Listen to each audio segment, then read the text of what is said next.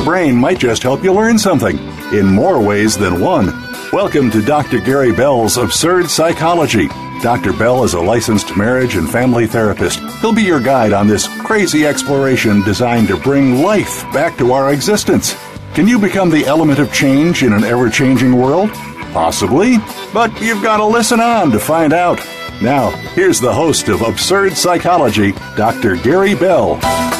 Welcome, everybody. All right, we're going to talk today about difficult children and raising difficult children. And this is something that's just crazy because it's always very hard, especially as a therapist, as a doctor, to see a child and try to differentiate whether or not the child has some kind of mental disorder or the child is just behaving badly. And so this show, what we're going to do is kind of break it out. We're going to also develop ideas as far as discipline, ways to structure their lives, ways to make your life easier, because living with a difficult child can drive you absolutely crazy. And I can tell you because I've got two of them. All right. So, some children are hardwired to disturb the peace at home, at school, but their, unusual energy really can take their life later on to a really good place. Why are some kids difficult? Well, there's always the 30% of our population that's ADHD, and that is a hunter, basically, that fades once they lose their physicality and as they get into their teen years. So that gene just wanes away, that ADHD gene. They still have some distractions. They still have some issues. But, the ADHD itself, the diagnosis can go away. A creative personality is another thing that can create a very difficult kid. Sensitive nature, oppositional defiance, a learning disability, a mood disorder, maybe just some subclinical phenomenon. Naming a problem, though, can be good for clarity and anxiety relief, but the diagnosis is less important than customizing a remedy for each child and family, because these kids, once you label them with something, they become that label rather than who they are. Disruptive, demanding children can become really fantastic contributors later in life. A troublemaker may become a CEO. A big personality might become a media person, or a tearful person might become a missionary. A recluse may become an artist. Some people are not that social because they have a richer inner imagination.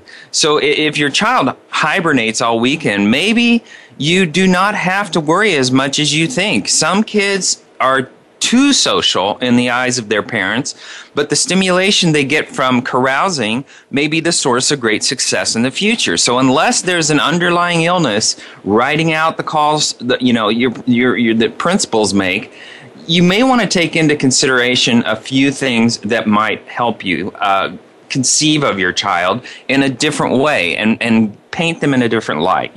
Be honest with yourself about who your child really is, even if you cannot exactly figure out where they came from. Accept that your personality and theirs may not have a natural harmony, and that happens all the time amongst kids and parents, and that's okay. Love does not require that symbiosis or sameness. There can be a distance between you and your child, and that does happen. Also, some things you might want to do is explore supports for their strengths.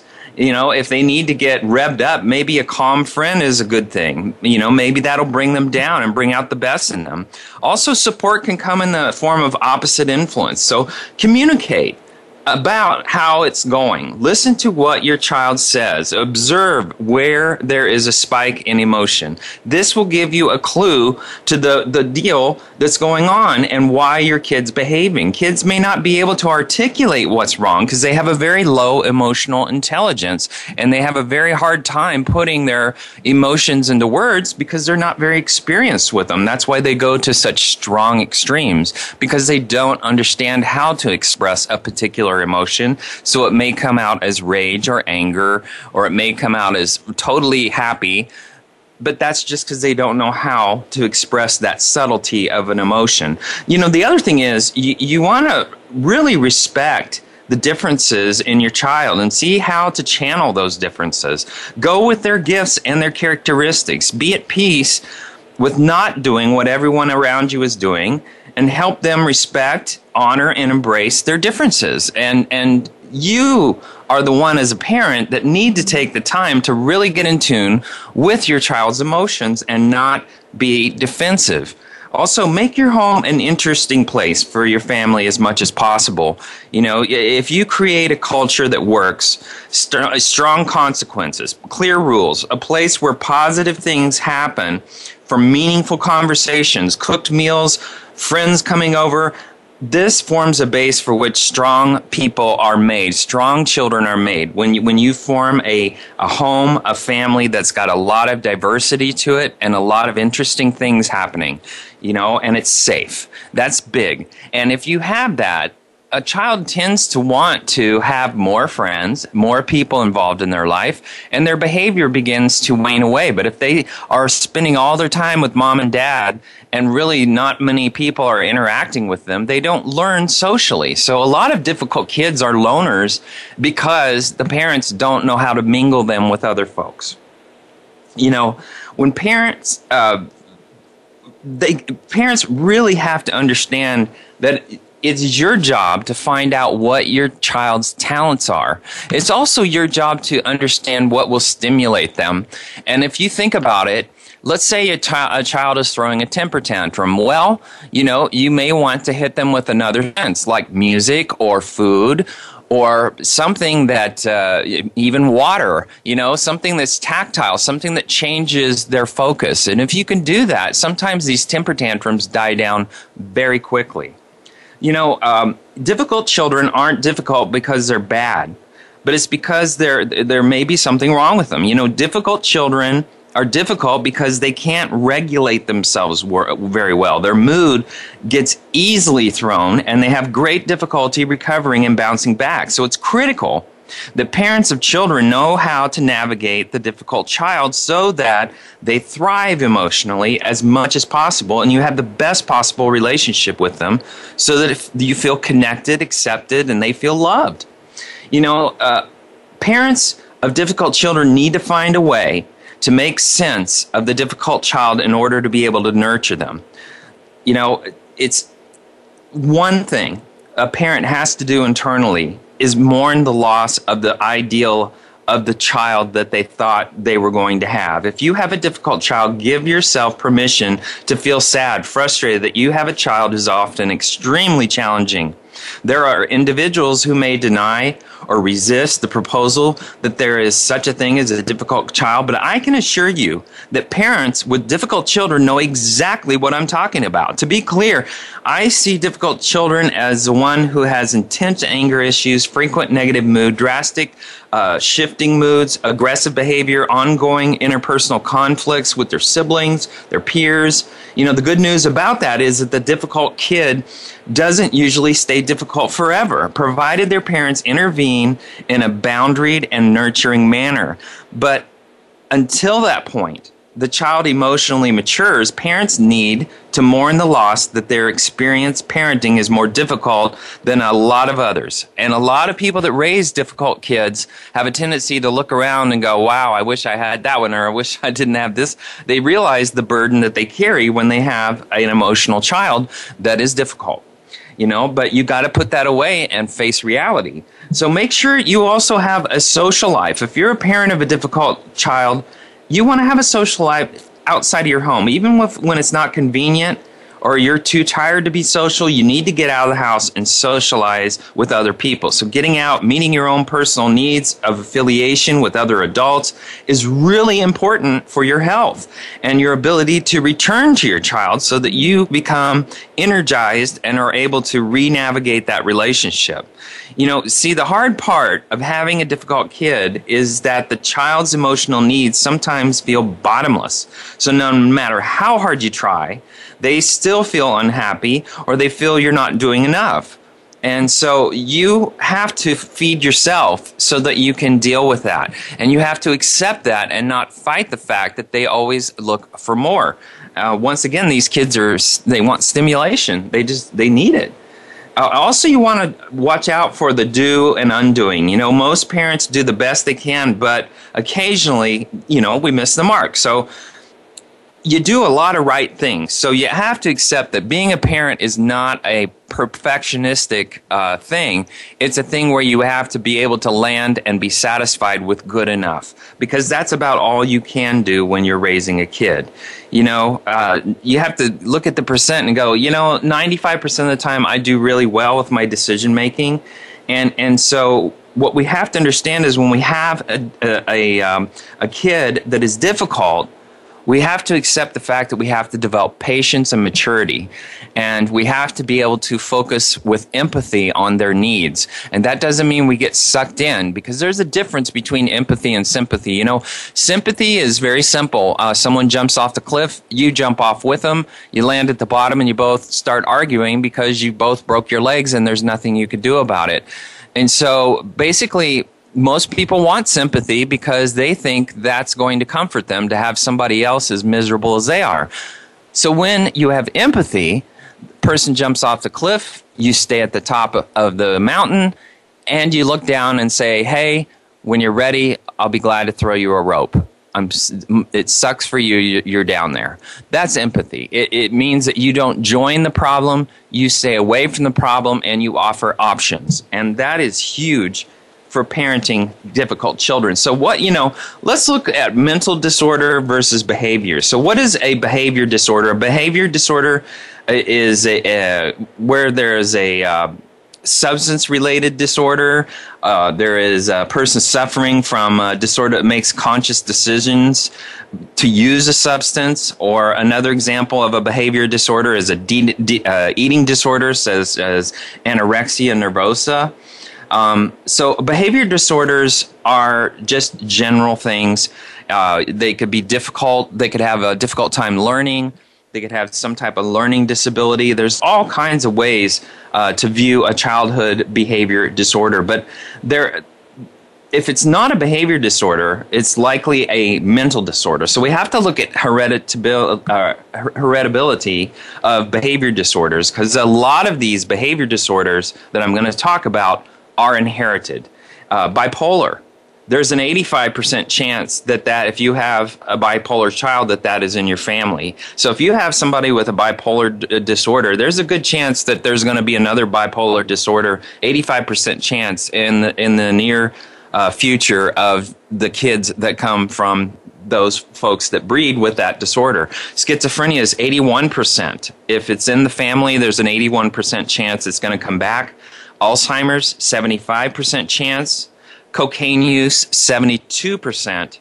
Anorexia nervosa, 60%. Alcohol dependence is 56%. Sedative use disorder, 51%. Cannabis, 48%.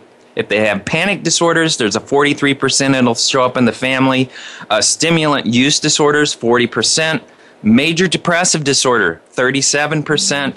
Or a generalized anxiety disorder is 28%. Now, that comes from a study from the psychiatric diseases versus behavioral disorders and degree of genetic influence. So, we have to look at the fact it's amazing that alcohol dependence is at 56%, but bipolar is at 85%, schizophrenia 81%.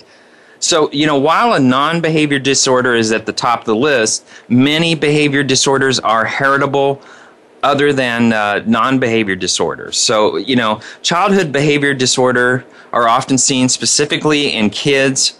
While a child may act out from time to time, behavior disorders in children are diagnosed when the conduct becomes extreme. So let's look at oppositional defiance. Oppositional defiance is angry, irritable mood, often loses their temper, often touchy, easily annoyed, often angry and resentful. They have an argumentative and a defiant behavior. They argue with authority figures or with other adults. They actively defy or refuse to comply with requests from authority figures. They often deliberately annoy other people, and they often blame others for their mistakes and their poor behavior. They're also vindictive. and they have a very spiteful, at least twice in the last 6 months. So that defines basically oppositional defiant. Now, if you look at a conduct disorder is the next thing before an antisocial personality, which is what a lot of people that go to prison as adults have. But a conduct disorder is considered to be one of the most difficult disorders to treat in children, and it involves many troubling behaviors such as oppositional defiant as well as lying and stealing. So a conduct disorder is basically aggression in people and animals. They often bully, threaten, intimidate other people. They initiate physical fights. They've used a weapon that can cause serious physical harm. And once again, I'm just outlining what a conduct disorder is. They also been physically cruel to people and to animals. They've stolen while confronting a victim. They have forced someone into sexual activity. Destruction of property is another thing that they love to do as a conduct disorder. They deliberately engage in fire setting with the intention of causing serious damage. They deliberately destroy other people's property. They also are deceitful. They've broken into someone's house, building, car. They lie about obtaining goods, favors to avoid obligations. They've stolen items that are non-trivial without confronting the victim. They also are very serious rule violators. Often they stay out at night despite their parents saying you can't do that. And that usually in a conduct disorder begins before 13. And they often run away, or they spend overnight at some other child's house or some other place's home, a surrogate home or whatever, without getting their parents. They're often truant from school beginning before 13 years old. And I can tell you that police, when we're going down the streets and they see a 13-year-old that's not in school, that tells them they're going to see that person likely a whole lot in the near future. So also, this disturbance in behavior may cause clinical significant impairments such as social, academic, occupational functioning. And if they're 18 or over, they're considered to be an antisocial personality. So what we just talked about is a conduct disorder. So how do we define a difficult child? It's very, you really have to get a sense for what is the difference between a difficult kid and a kid that is diagnosed with something like oppositional defiance or conduct disorder. All right, we're going to take a quick break. We're going to come into defining this. We're also going to develop strategies and how to work with a difficult child or a child with these various disorders that we've talked about. It's your world. Motivate, change, succeed. VoiceAmericaEmpowerment.com. Dr. Gary Bell is a licensed marriage and family therapist in Southern California, but he is here to help you no matter where you are. Visit drgbmft.com. You can schedule an appointment with Dr. Bell, and many major health insurance plans are accepted. Call or text Dr. Bell today at 951-818-7856 or visit drgbmft.com. Dr. Bell could help you take back your life in 4 to 8 carefully constructed sessions. Stop coping and start living in the now. Call 951-818-7856 or visit drgbmft.com today.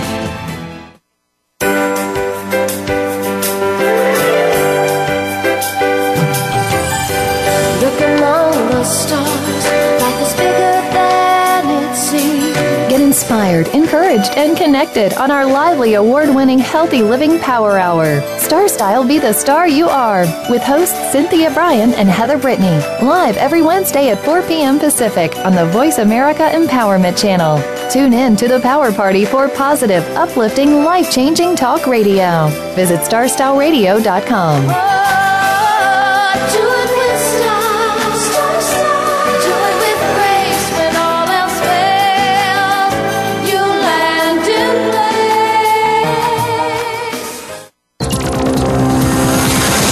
place. It's your world. Motivate, change, succeed. VoiceAmericaEmpowerment.com.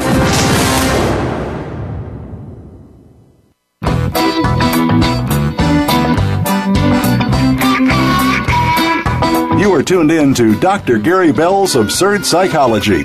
If you have a question for Dr. Gary or his guest, please call in to 1-888-346-9141. That's 1-888-346-9141. That's easy enough, but if you want to send an email, it'll take some thinking. Got a pen? The email address is drgbmft@sbcglobal.net. Or you can just click on Email Host on the Voice America page. Now back to Dr. Gary Bell's Absurd Psychology.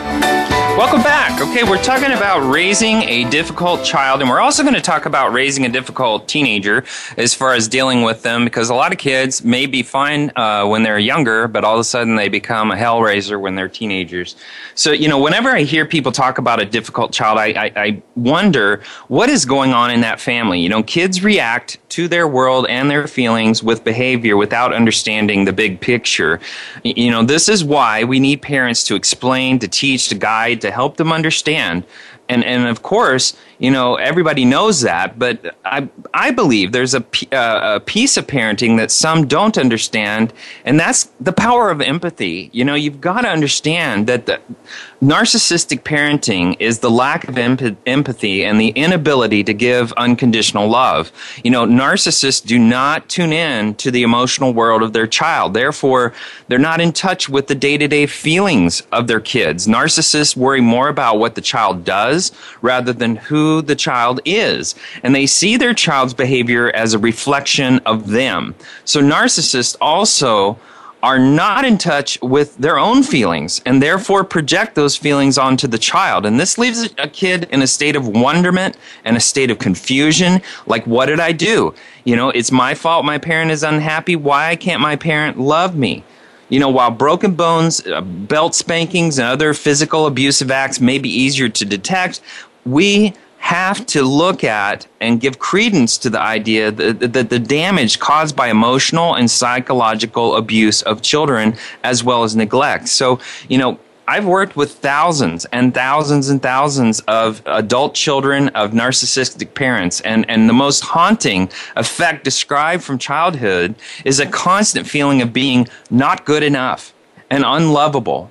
Where does this come from? Well, it comes from trying to please the parent or make the parent love them, but to no avail. It's about running to the well and finding to it void and empty over and over. Narcissistic parents cannot give what they don't have. It's like they have a new bike and it looks really cool on the outside, but they have no clue how to ride it. It confuses a poor kid watching and hoping for anticipating that their parent is going to love them.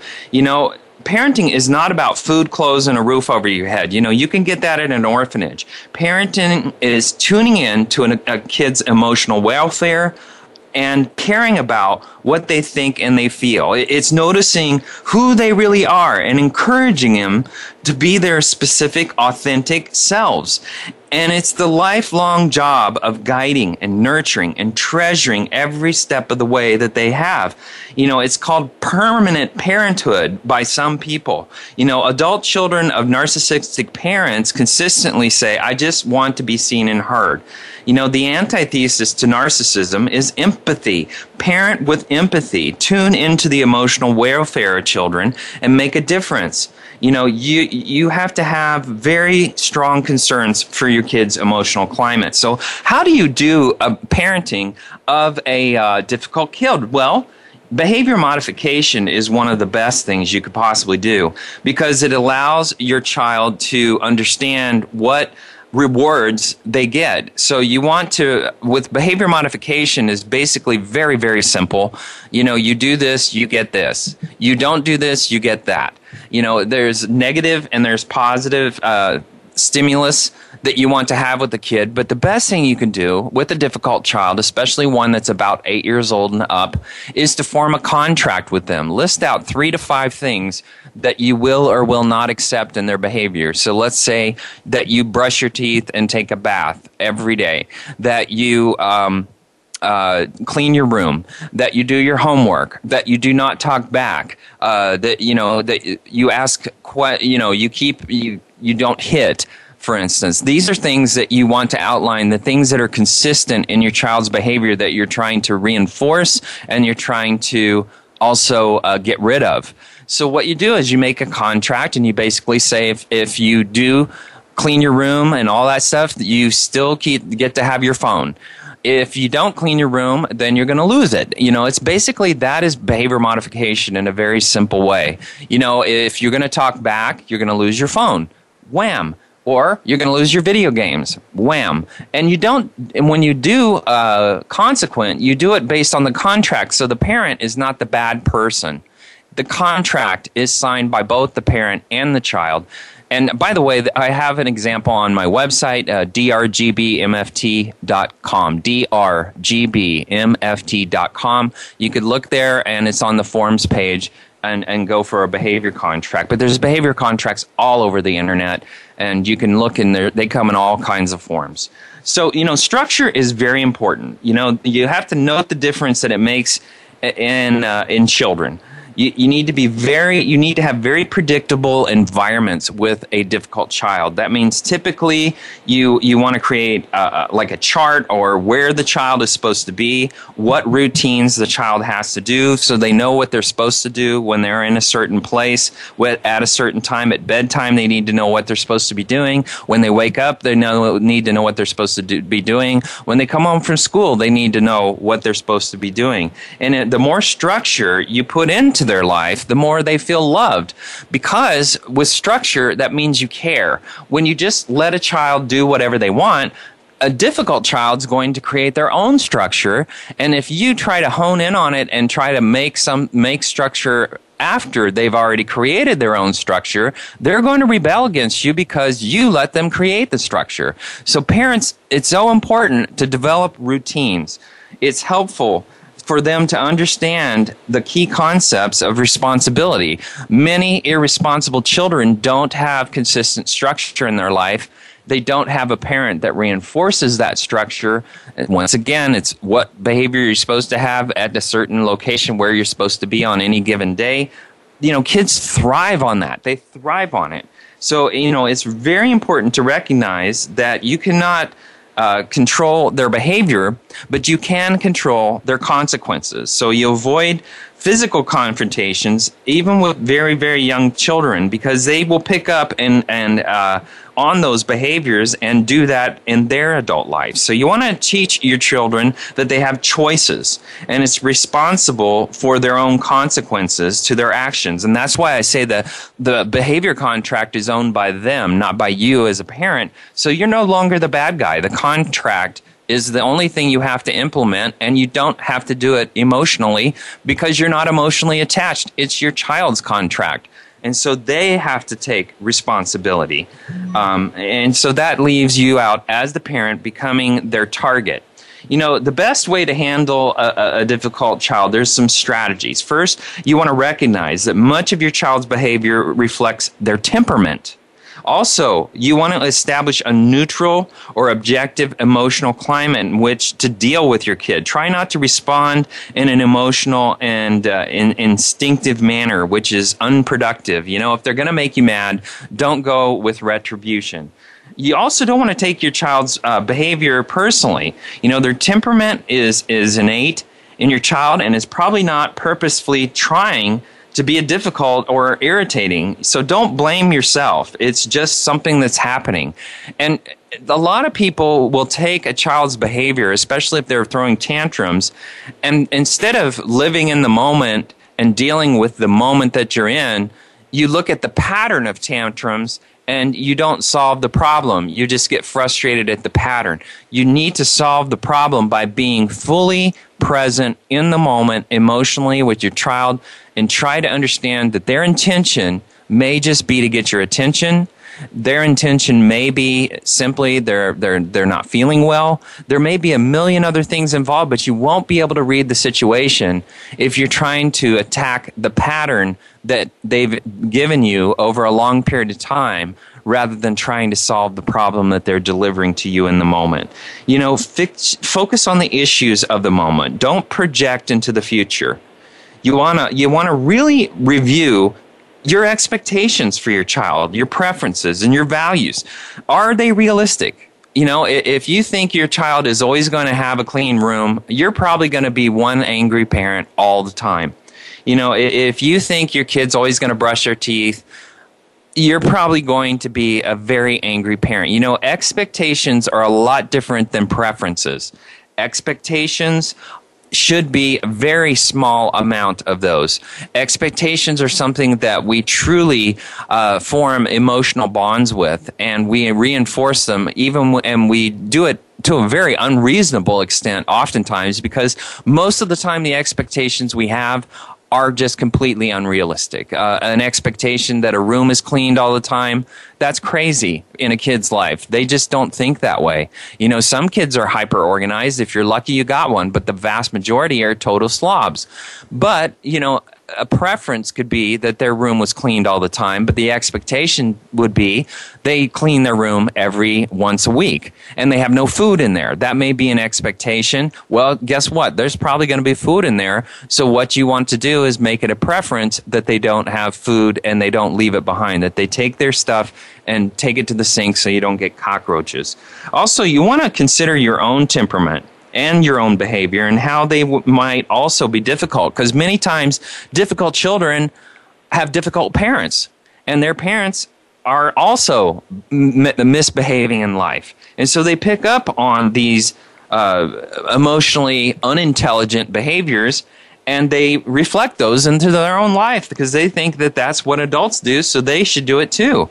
When your kid does something right, you want to praise them and reinforce the specific behaviors that you like. But you have to take a long look at yourself and go, wow, am I doing what they're doing? Because if I do what they're doing, I have to curb my own crap too. And so it's very important for you to recognize when you have bad behaviors and tell your child, I had bad behavior, I'm very sorry, I did this, and it was wrong. Okay, so we want to anticipate impending, high-risk situations and try to avoid or minimize them and accept the possibility that this may be a difficult time or circumstances and be prepared to make the best of it. Yesterday I did a horrendous job of managing my child at the dentist, because when she goes to the dentist, it drives her crazy because it just, all she does is think about pain, pain, pain. Even though the procedure they did yesterday was just pulling a baby tooth that was almost already out and taking a little spacer out. I mean, really no big deal. But to her, it was so traumatic. And, we ended up basically having to pin her down and get it done. And that's not a good thing. But I have to tell you that, she was very upset. And so it's really important. I was angry when we left because she created such a thing that she scared a lot of kids. But the deal is that later on, I realized that I was being narcissistic in my behavior, worried about the dentist office and not as much about my child. But after, once I figured out that I was, being traumatized too by her behavior, I realized that, you got to calm down. You really have to talk to your child. You really have to hug them, empathize with them, and understand how afraid they were, how afraid it was, how scary the whole thing was. And by doing that, the whole situation calmed down, and the relationship with my child obviously got back on track. And yes, it was a bad moment. Yes, I could have been a better parent, but obviously I have to constantly be in tune with my kids' emotions and really empathize with that. It may not be convenient, but you need to go there. And the minute that happened, she calmed down and things clicked right back into place. So you want to find a way to get some relief for yourself and don't take it out on your kid. You want to schedule time apart and take advantage of that. You also, if you have to, seek professional help, even when needed, from your pediatrician, from a therapist, anybody that understands child's behaviors, because by doing that, we take care of ourselves. Also, children well-nourished and have enough sleep and the right foods do a lot better than kids that don't eat well, don't sleep well, and don't eat right. Daily, you want to give children personal time, attention, and affection. You want to literally spend time with your kid. I love spending time with my daughter and her homework. I love spending time with my son and playing or going to the park or whatever we're able to do. I love in the mornings spending time with both of my kids, while they're eating breakfast, watching cartoons, we're talking, whatever. It's, the dog's around. That is really important time, taking your kids to school, that time talking to them and hugging, loving on them, when they leave. You want to take your little hyper problem child troublemaker, you want to take that label away from them and understand that they're an individual.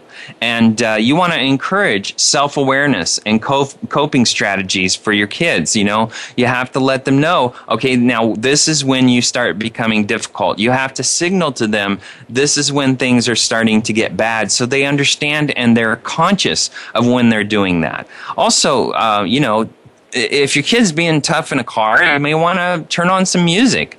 You may want to talk about a past memory that was wonderful.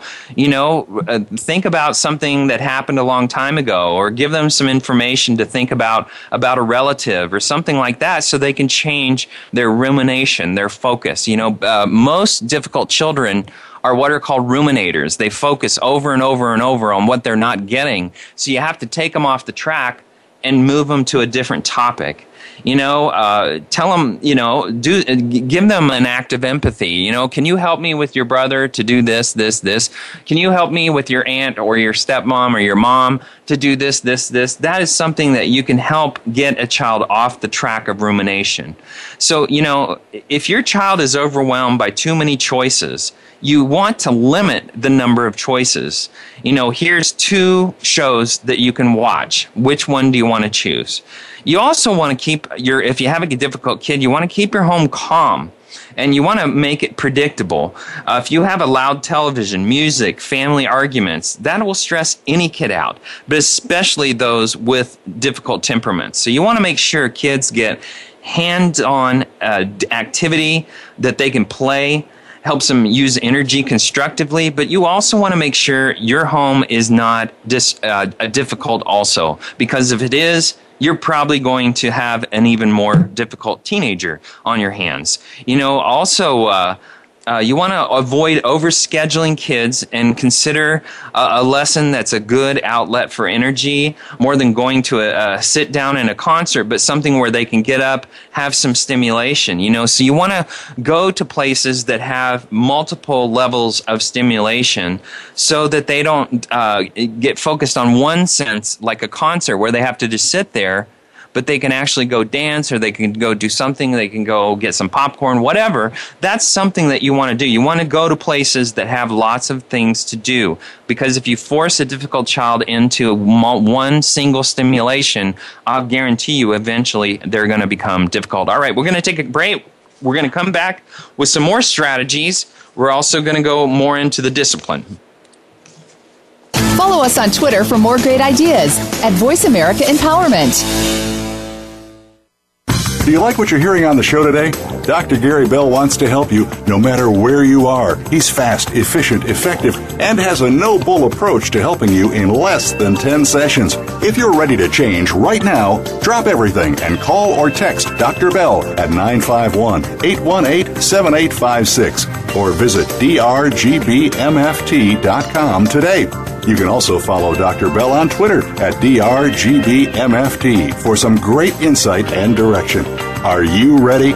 Make that change. Pick up the phone or go to the site 951-818-7856 or drgbmft.com. Remember, drgbmft.com. The Compassionate Life is about just that. There are so many human beings who have made a name for themselves by being humanitarians. They have become individuals who are known for being selfless, kind, and compassionate. Host Dr. Brittany King is also one of these humanitarians. Each week she shares stories of kindness that she has experienced throughout the world, both as a contributor and recipient of these acts of love and kindness. Listen every Tuesday at 6 p.m. Eastern Time, 3 p.m. Pacific on Voice America Empowerment. Follow us on Twitter for more great ideas at Voice America Empowerment.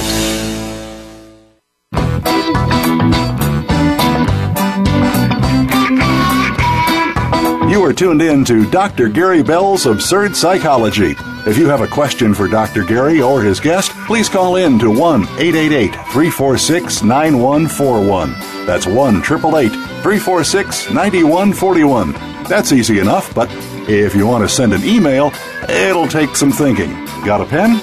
The email address is drgbmft@sbcglobal.net. Or you can just click on Email Host on the Voice America page. Now back to Dr. Gary Bell's Absurd Psychology. Welcome back, everybody. Okay, now we're talking about difficult children and strategies and working with them. You know, it's really important to create a safe, calming place in your home where a child can relax and regain control when they're upset or overstimulated. You want to remind them of relaxing things such as coping strategies, maybe a stuffed animal, a toy, music, a game, whatever, but something that's going to bring them down. The other thing you really want to understand is, and this is what I didn't do when I was talking about taking my kid to the dentist, is I did not rehearse anticipated changes that were going to happen. You know, like going to the dentist, you want to act out what will happen first, second, and so on. You want to really prepare them for things where you know things are going to be likely that you're going to blow a gasket, so they have time to really take it in and plan how to overcome their fear or their emotional charge at that particular location or place. You know, you also want to respect children's preferences in terms of food, taste, scent, and texture. You know, it's not very productive to force a child to eat something that they don't want to eat, especially if it comes up in a few seconds later. You know, you want to really respect their diet, but that doesn't mean they can't eat healthy things. You want them to eat healthy things, but you know what you may want to do if you're trying to interject a new a flavor, a new food into a child's life, is have a one-bite rule, that you have to eat one bite of everything on your plate. That doesn't mean you have to eat everything, but you have to eat one bite at least of the new thing that I've served. If you do that, then they will have a chance to have a better and a longer and a much more effective list of foods that they can eat. Also, the biggest thing is you want to be able to coach your kid how to have self-control. You know, every kid can be impulsive, but difficult kids, you really have to teach them to manage their feelings and express their feelings in the right way. You know, you have to be able to go 30,000 feet up of their temper tantrum, and if they're angry, they may just be tired. They just maybe had a bad thing happen at school. They may be, if they're throwing a temper tantrum at you, maybe it's not about you. Since most people are so egotistical, they'll take their kids yelling as, oh my God, this is about me, and not understand that this is about them. This is something that's going on in their life, and it's important to them. And if they have to throw a temper tantrum, what you want to do is understand what emotion are they trying to get to. And by their words and by asking questions and empathizing, you can bring them down and help them recognize how to express frustration, how to express tired, how to express anger. You know, that is where a dialogue that a parent has to teach their child, especially one that is difficult. You want to model and you want to encourage social skills such as trading, negotiating, sharing, inviting others to play, asking to enter each other kids when they're playing, offering to help other kids, asking for help, sharing play ideas. You know, these are things that you want to model for your child. You also want to pick your battles. You know, avoid these power struggles. You know, when disciplining, use clear direction, but you also have to be able to be reasonable, related, and respectful. And that means you don't want to be overreacting. You don't want to raise your voice or issue false threats or ultimatums. You want to deal with behavior problems calmly and matter of fact. And if you can't do that, take a time out before you discipline. Just let them know, I want you to go to your room and think about it, and in 5 minutes, I'm going to come in there, and we're going to sit down and talk about what's going to happen here. You know, this will help your kid gain control and develop trust in your support and guidance. If you go to really unbearable, crazy behavior, you're just teaching your child that you're just as emotionally unintelligent as they are. And how can they look up to that? How can they feel that that is going to be somebody responsible in their life and somebody that they want to listen to? You want to plan ahead. So when it's impossible to anticipate how a kid or a teen may react to any situation, it's very advisable for parents and caregivers to determine ahead of time the best methods for dealing with a variety of emotions. So when you know that your child is predictably going to be bad, you want to be able to deal with what are the consequences, what do I need to prepare them for, and what do I need to tell them what will happen when they do that, so that you can ensure how their discipline is going to go in a new environment or somewhere where you know that you're going to have to deal with something bad, having them being overstimulated or whatever.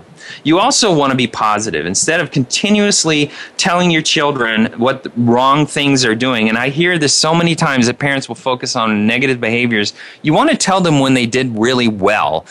People need to get really good about telling people what positive things that they do, because the more you do that, the more they're going to want to do the positive things, and that is called teaching someone emotional intelligence, because by rewarding and by praising, you're telling people what they do right, and most people want to do right as much as they possibly can. You also want to set boundaries, but boundaries are unemotional. Saying no is very simple. You say no. And if they repeat, you go, no means no. But if you go no or no or no, no, no, no, no, then what you're doing is telling them there's a yes, because you're putting so much energy into saying no. So if you keep a no flat and straight, a child is going to understand that and they're going to respect it. You also, if you have a difficult kid, you want to provide a lot of physical activity. To diffuse anger, frustration, and boredom, they have to have a place to release their energy. So you want to find places where a kid can really release that energy. And I got to tell you about spanking, because difficult kids get spanked a lot in this world. And, if they're hit with an object or with a belt, that's corporal punishment. And in many states, you can be arrested. That's child abuse. Spanking should never be given to a child unless you can do it to teach, not to hurt, to teach. When a parent spanks out of anger, what they're doing is abusing. And so you have to understand that a child needs to know why they're being spanked, number one, and that's not something you're just going to willy-nilly just decide to do and just spank them without talking to them. So spanking is to teach, not to take out your anger on your child. So here's the deal. Moderate to heavy spanking in a child's life has a great risk for academic dysfunction. This is from studies by Psychological Health. Academic dysfunction, physical health, mental health problems. And how serious is this? Well, if it's enduring and there's stress on the child, they've found that violence in the home, including excessive punishment, can change the child's immune system in a permanent way. So when the kid grows up, they are more likely to die of cancer, heart disease, chronic respiratory disease as a result of early stress in the home. So you really want to take a look at spanking and think more in terms of timeouts and counting 1, 2, 3, stressing what the consequence is going to be if you get to 3. Another second point is, now that we know a lot about physical punishment, it doesn't change behavior very well. The behavior usually returns. So spanking or hitting or shaking or shouting makes a child stop right now, but it also traps the parent into behaving as if it were effective. But in fact, it doesn't change anything. We know now from science what is needed is to train behaviors you want. So if you want to get rid of a behavior, you could do some mild punishment, maybe a brief timeout, but you wouldn't want to depend on punishment to change the behavior. So a lot of people think punishment is needed every single time, and that's just not the case. Now, if you've got teenagers, it all begins with negotiating, because teenagers need options. You have the option to fail or you have the option to succeed. If you fail, here's what you get. If you succeed, here's what you get.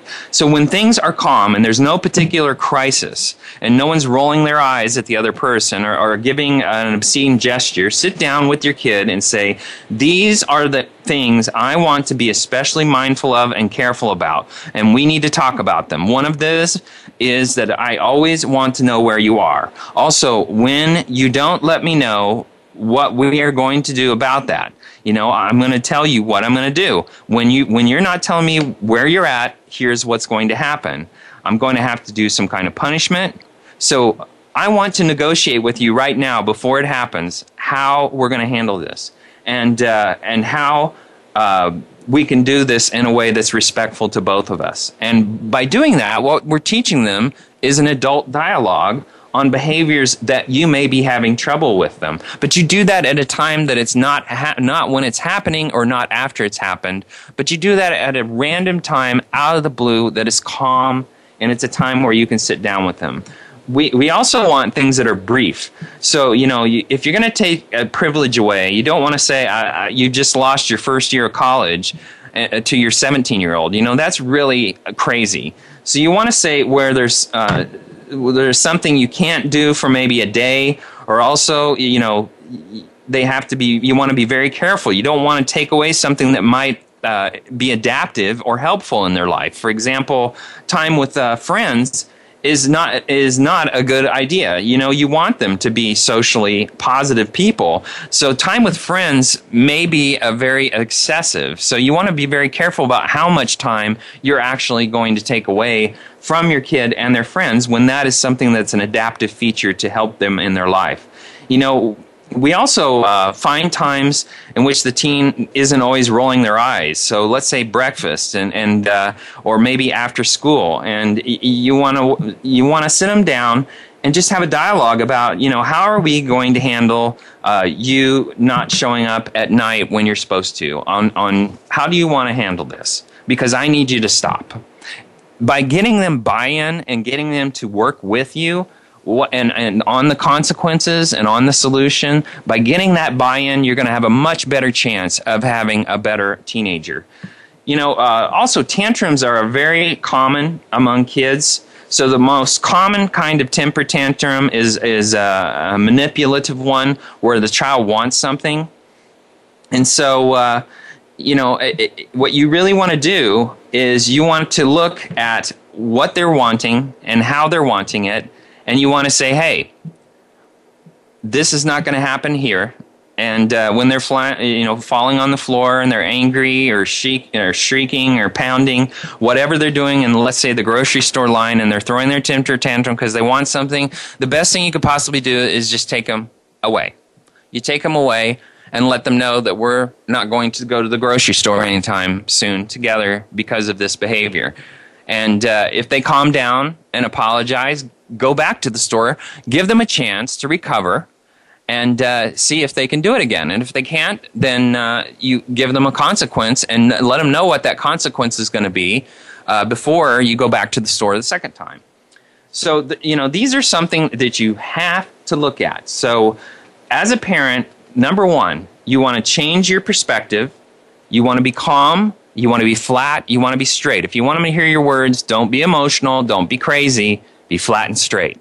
Also, you want to identify what your feelings are. You need to let off steam elsewhere. You need to be the sane one, not the insane one. So if they see you being crazy and being emotional and being overbearing, what they're learning is that you're just as irresponsible as they are. So they have a hard time listening to you. So take your tone down, also your body language, and be calm and be flat and be straight. And that is how you discipline, especially if you have a difficult child. Because if you have a difficult child and you join them, they're going to be 10 times worse than you are because they know how to do it better than you do.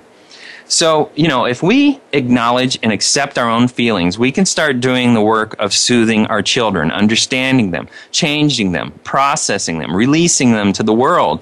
Our painful feelings will not spill onto other people. It requires us to be mature enough to embrace the feelings that we keep trying to hide. So it's our job to identify our underlying feelings of fear, inadequacy, shame, whatever the feelings are that are being triggered, and we want to do that on our own or with someone else and process it, not with our kids. So you want to pause, you want to breathe, you want to think, And you want to let go of worry and focus on what's good. But the biggest thing you want to do with a difficult kid is try to figure out what their intentions are. And that is what your dialogue with your child should always be about, is what are your intentions? Because they may not be able to basically explain what they want. So take care of yourself, decide to change, stop, breathe, get some space, set a limit respectfully. That means set boundaries and find the right time to teach. That is the deal with the difficult child. So that's our show. Our next show is going to be what makes people attractive. And this is a really fun show. I want to thank everyone for listening. I'd love to hear from you. Get your feedback, drgbmft at sbcglobal.net or Twitter at drgbmft. Now remember, having trouble getting your child to eat? Well, tell them a unicorn dies every time they don't eat what you give them. Also, great parenting lies somewhere between don't and do that. Don't do that and what the hell? Sorry, I messed that one up. Don't do that and what the hell. That's where good parenting lies. All right, that's our show. Thanks for listening.